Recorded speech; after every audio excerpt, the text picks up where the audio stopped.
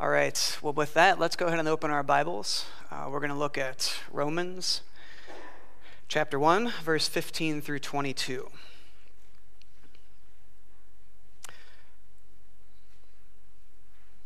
Again, Romans 1, 15 through 22. And this is Paul speaking. He says, "So for my part, I am eager to preach the gospel to you also who are in Rome. For I am not ashamed of the gospel, for it is the power of God for salvation to everyone who believes, to the Jew first and also to the Greek. For in it the righteousness of God is revealed from faith to faith, as it is written, but the righteous man shall live by faith. For the wrath of God is revealed from heaven against all ungodliness and unrighteousness of men who suppress the truth in unrighteousness, because that which is known about God is evident within them, for God made it evident to them. For since the creation of the world, his invisible attributes, his eternal power and divine nature, have been clearly seen, being understood through what has been made, so that they are without excuse. For even though they knew God, they did not honor him as God or give thanks, but they became futile in their speculations, and their foolish heart was darkened. Professing to be wise, they became fools." And we're going to pause right there and just consider these verses. Being that it's Reach Weekend, I actually want to consider these verses in light of an argument or an idea that I've come across in my lifetime a number of different occasions, and I'm guessing maybe you have as well. And it's an argument that would basically say that there are unreached people groups, there are unreached tribes of people, and that they are living, a lot of these folks are living peacefully. They're living what would seem to be like in harmony with nature. They're not destroying the land. They're not causing problems to the, neighboring government or whatever, that type of situation. And they have preserved their way of life for maybe thousands of years. They're doing what their ancestors have done for quite some time. Maybe these unreached tribes are actually better left alone. And the argument for this is that because a lot of times when you go in and you try to reach these types of people, what can happen is you expose them to some disease that they've never been exposed to before, and it may wipe out half the, and this has occurred historically. It can cause a lot of damage. Also, a lot of people, maybe Christian missionaries, maybe others, but when they enter into a situation like that, they tend to bring their own culture, their own set of morals, and they come in with a pretty heavy hand saying, this is what is good and right, this is what you ought to be doing. In fact, some of what you're doing is criminal. This needs to end immediately. And they come in, I guess what you might call heavy-handed. And a lot of times the result is that, their culture does get kind of chewed up and destroyed. And in the end, a lot of times their land gets taken by the, the government that's in that area. And it's not always a pretty thing. It's not always a good thing. And then from a more, spiritual perspective, a common question is it fair because the Christian missionary would say these people need to hear about Jesus Christ. They haven't heard. They are under condemnation. We need to go. And a lot of folks would say, how is it fair for a just and a God of love, I guess, how is it fair that he would condemn someone just because they've never heard about Jesus Christ? Why would God do that? Does he even do that? Maybe he doesn't, because that just doesn't sound like God. That doesn't sound like a loving thing to do. And so it's a fair question. It's one we have to really give some thought to. And I think these are kind of questions that get asked a lot, and we as believers need to have a good answer. Especially those of us that maybe are involved in missions in different capacities. We need to have an answer. Why do we do what we do? What is it biblical? Is it worth it? How much money is appropriate to divert to this type of activity? These are important questions we need to wrestle with. So I guess keep those questions in your mind and we're going to walk through these verses one by one. I'm sorry, I didn't put them up on here, so you're gonna have to read along with whatever version of the Bible you've got handy there. So we're going to walk through the same verses we just read, Romans 1. We're going to start in verse 15. Which says, "So for my part, I am eager to preach the gospel to you also who are in Rome." So this is Paul speaking, who's kind of generally considered to be the first missionary. He's, sent out, and he's from Antioch, and he's, this is what, he's often the model for missionary work, and rightfully so. And he says he is eager. Why is he eager to preach the gospel? And he's going to answer that in the next verse. "For I am not ashamed of the gospel. For it," that is the gospel message, "is the very power of God for salvation to everyone who believes." So that's a powerful statement. He says the gospel itself is the power of God. So if you were to say that backwards, does that mean that God without the gospel was powerless to save? What's Paul telling us? What Paul's saying is that God has chosen to offer salvation, but the method he's chosen, the only method he's chosen, is the gospel itself. It's the death, the resurrection, the atoning death of Jesus Christ. That is the method.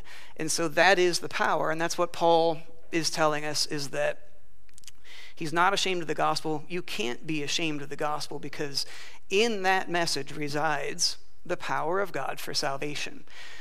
And we're going to go from here, but he tells us now that for in it, again, in the gospel message, the righteousness of God is revealed from faith to faith, as it is written, but the righteous man shall live by faith. So again, why is it that we see God's righteousness in the gospel message? The reason being that, so historically, right, mankind, we sinned, we fell away, we rebelled. So when God, he didn't give up on us though, right? What he did though is kind of interesting. He said the penalty for that sin in the Garden of Eden was death. But then when the sin occurred, he didn't strike Adam and Eve dead that very moment, right? So what happened? There are basically there are, I guess you might say, there are two different things that happened. One is a spiritual death did occur, right? And that we know because we all then kind of followed suit and were born into that.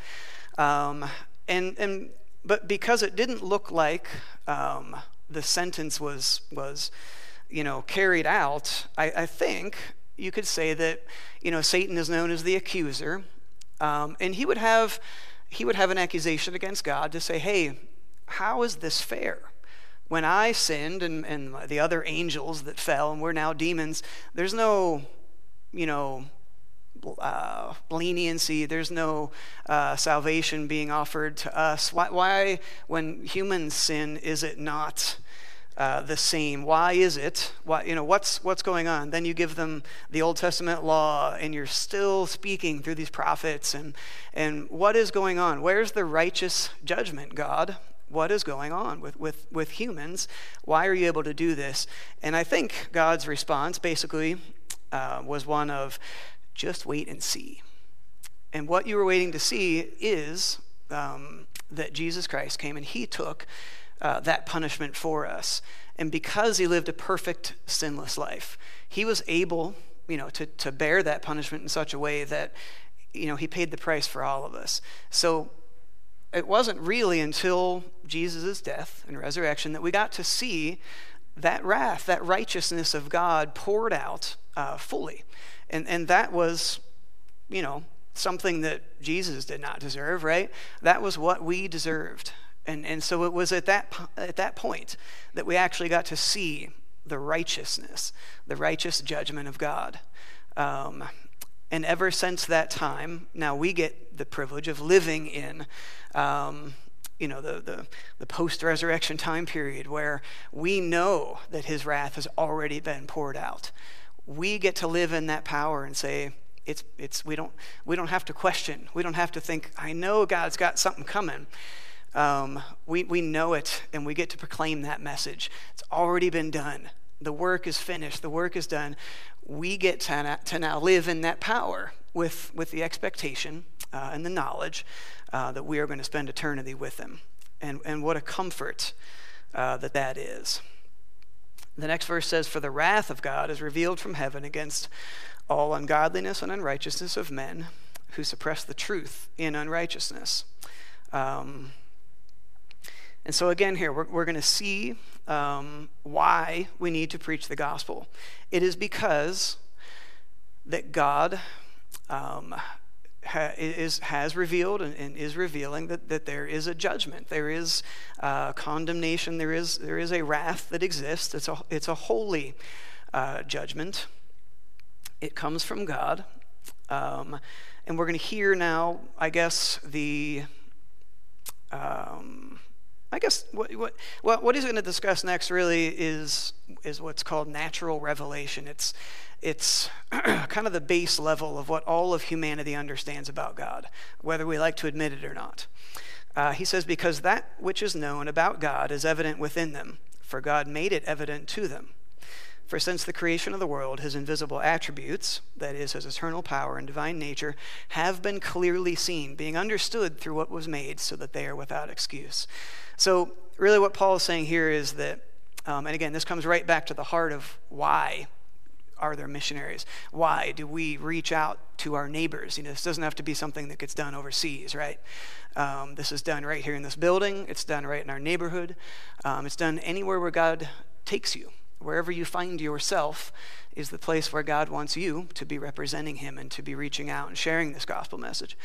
But he says here, this is natural revelation. He says that all human beings, if you're of sound mind, you will look at the creation around you that God created, and you're going to know something about God. You're supposed to look at the expanse of the universe. You're supposed to look at the way you're built and the way God put us together in an amazing ways.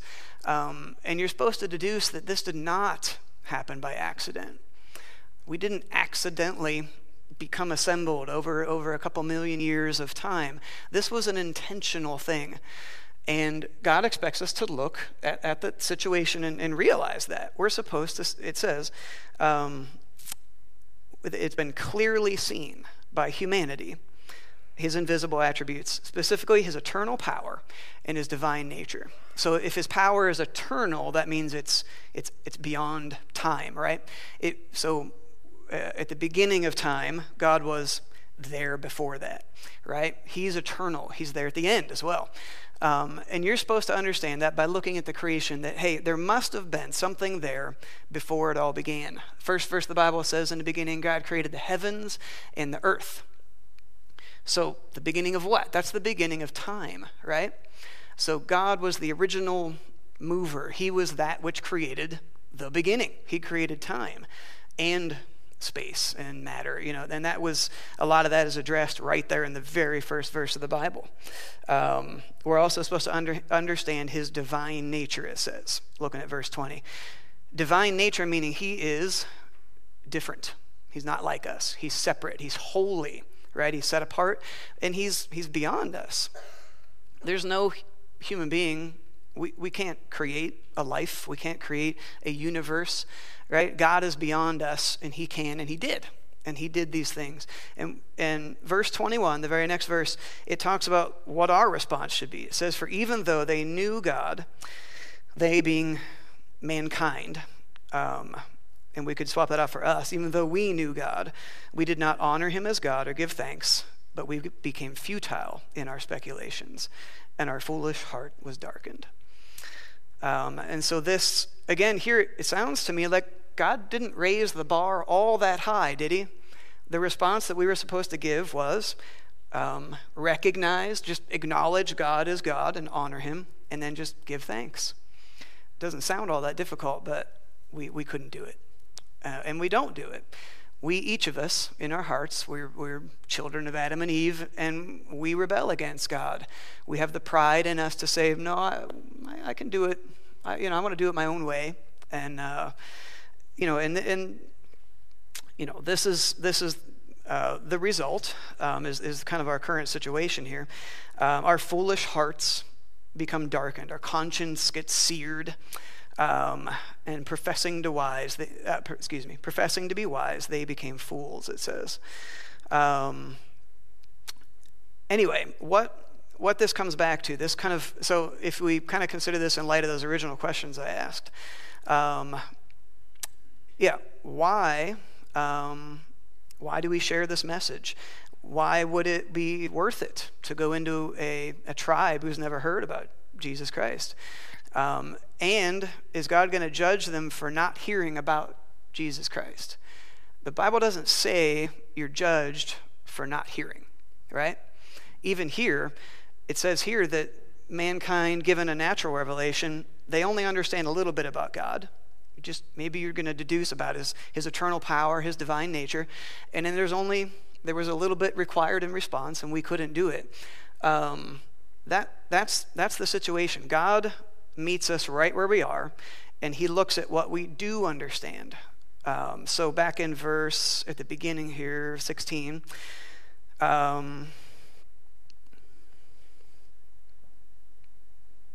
as he's discussing okay, sorry, I lost my place. Just one moment.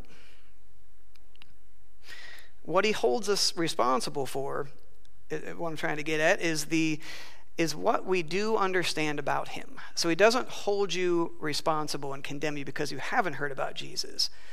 What he holds you responsible for is that you have rebelled. And each of us have rebelled, each in a different way.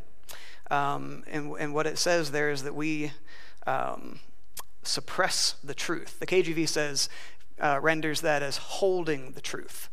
And the idea is that each one of us have some amount of truth about God that we hold, that we grasp, right? And then we unrighteously suppress that truth.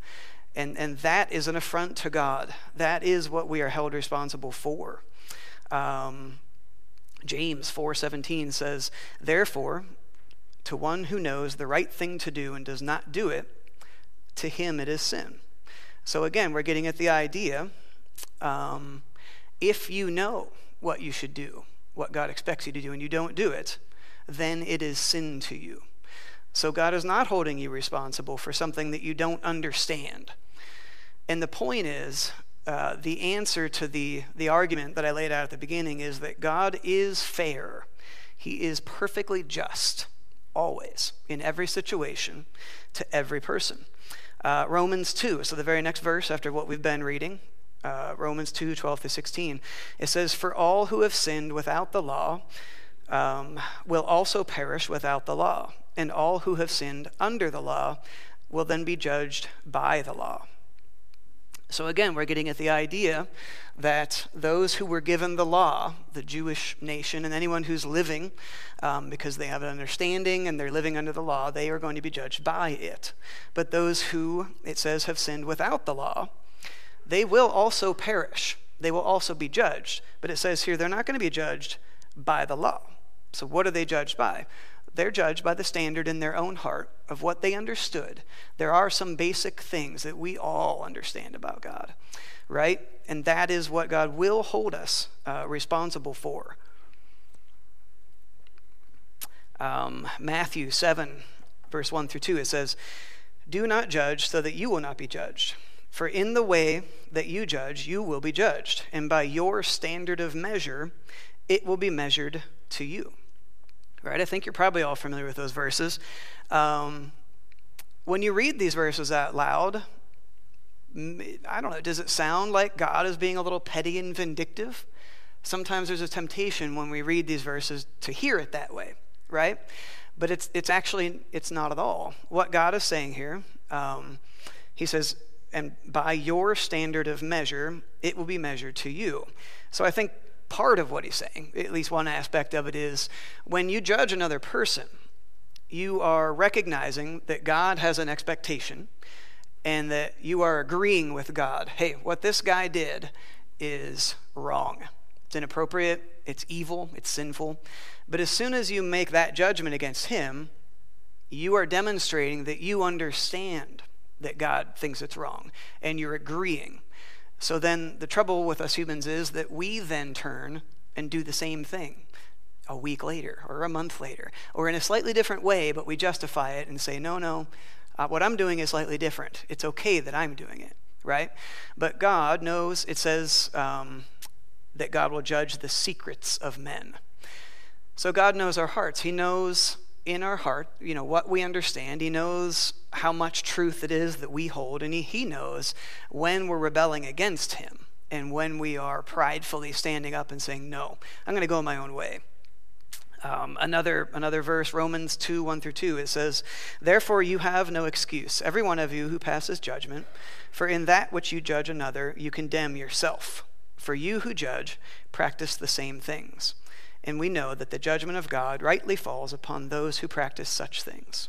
That's Romans 2, 1-2. So he says we are left without excuse, every one of us who passes judgment, because in that which you judge another, you condemn yourself, because we end up, it says, practicing these same things ourselves. So it's very similar to the verses in Matthew. It's a similar concept. And what we're seeing here is God's standard. He doesn't hold us to a standard that we've not been given. So if it was before the days when the law was given, the Old Testament law, they weren't expected to follow every little dot and iota of the law. They couldn't. They didn't have it. But it does, in some of these verses, it goes on to say how the Gentiles, when they do something in the law, when they become a law unto themselves, because they by their very nature, instinct, or their conscience leads them to do something and to follow a part of the law, they become God recognizes, I guess by doing that, they're demonstrating again, they understand what God expects. And there's some part of us that does. And it is that is the reason why it is worth it. It's the reason why we do go to every people group, every culture. And we do need to take the risk. And it is a risk. It's a danger.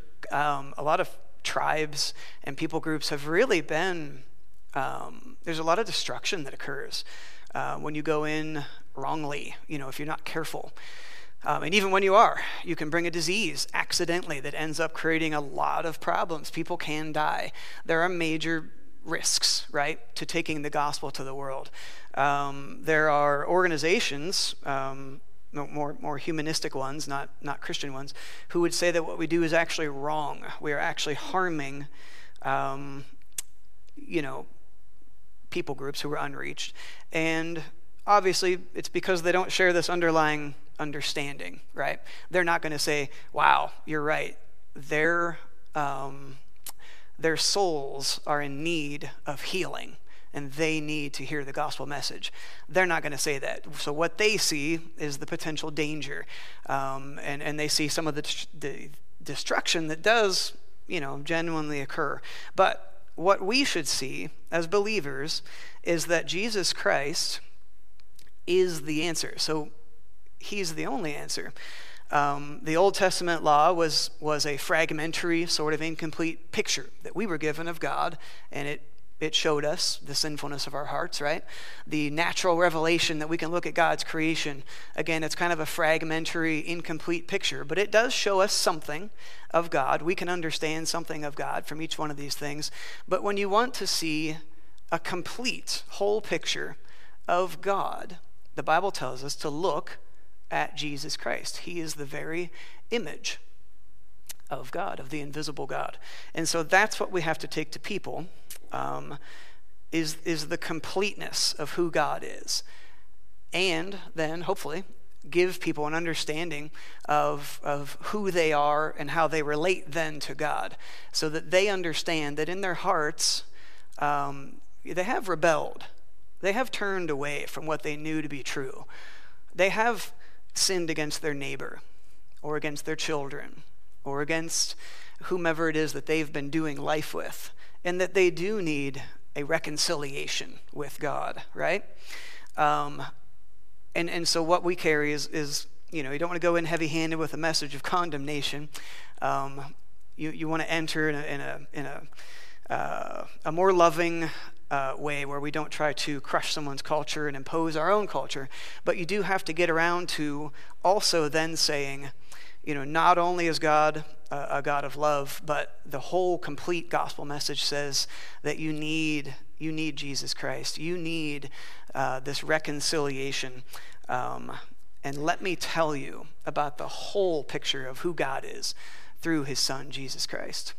And that is a message that we have the privilege of bringing. The Great Commission, it says, all authority has been given to me in heaven and on earth. Go, therefore, make disciples of all the nations, baptizing them in the name of the Father and the Son and the Holy Spirit, teaching them to observe all that I've commanded you.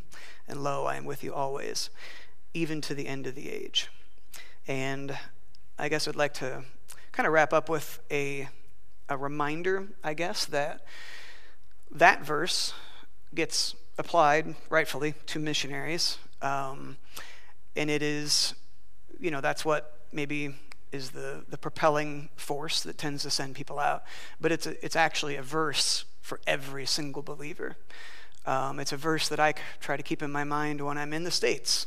You think, oh, I'm not a missionary right now, I'm back in the States. But in truth, that's not true. Anywhere you're moving through life, we Christians are involved in missions.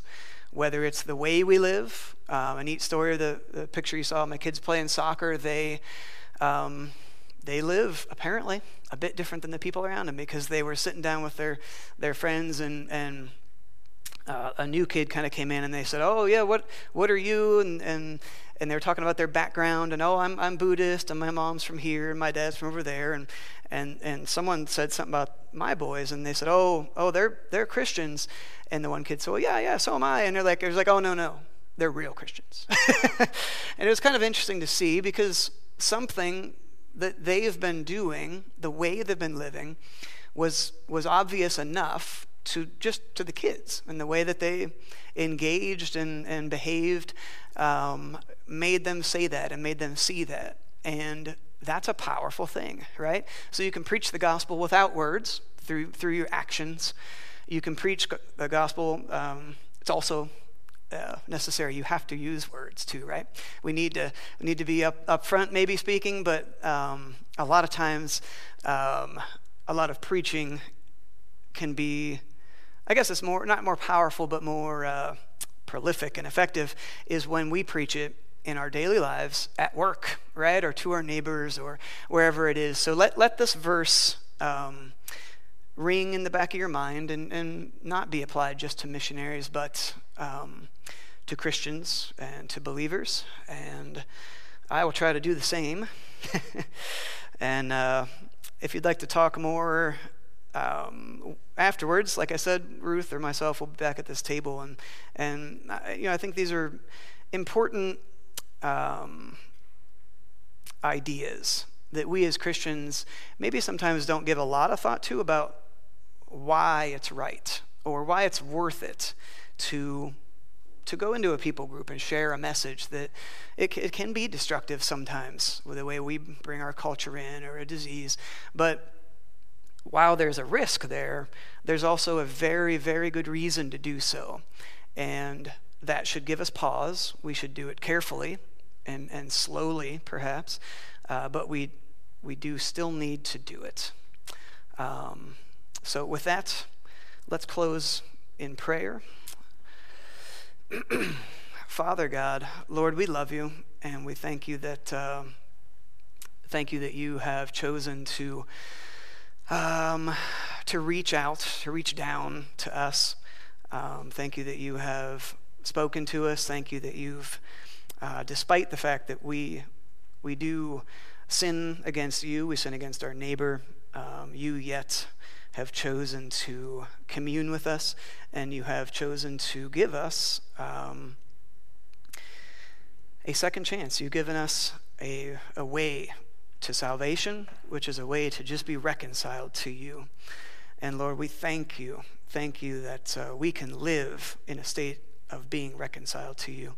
And I pray that you'd help us to carry that with us through our life every single day, everywhere we go, and that we would be able to effectively share that, whether it's the way we live, whether it's the a Bible study we might lead, whether it's just conversations with coworkers, whether it's sending missionaries overseas or going ourselves.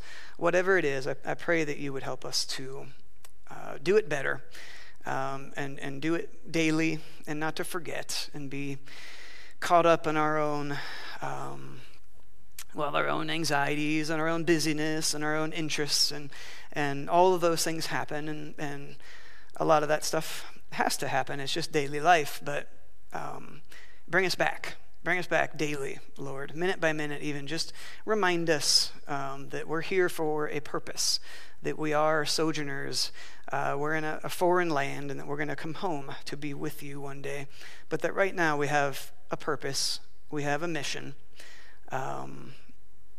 Please don't let us forget, and please bless our efforts.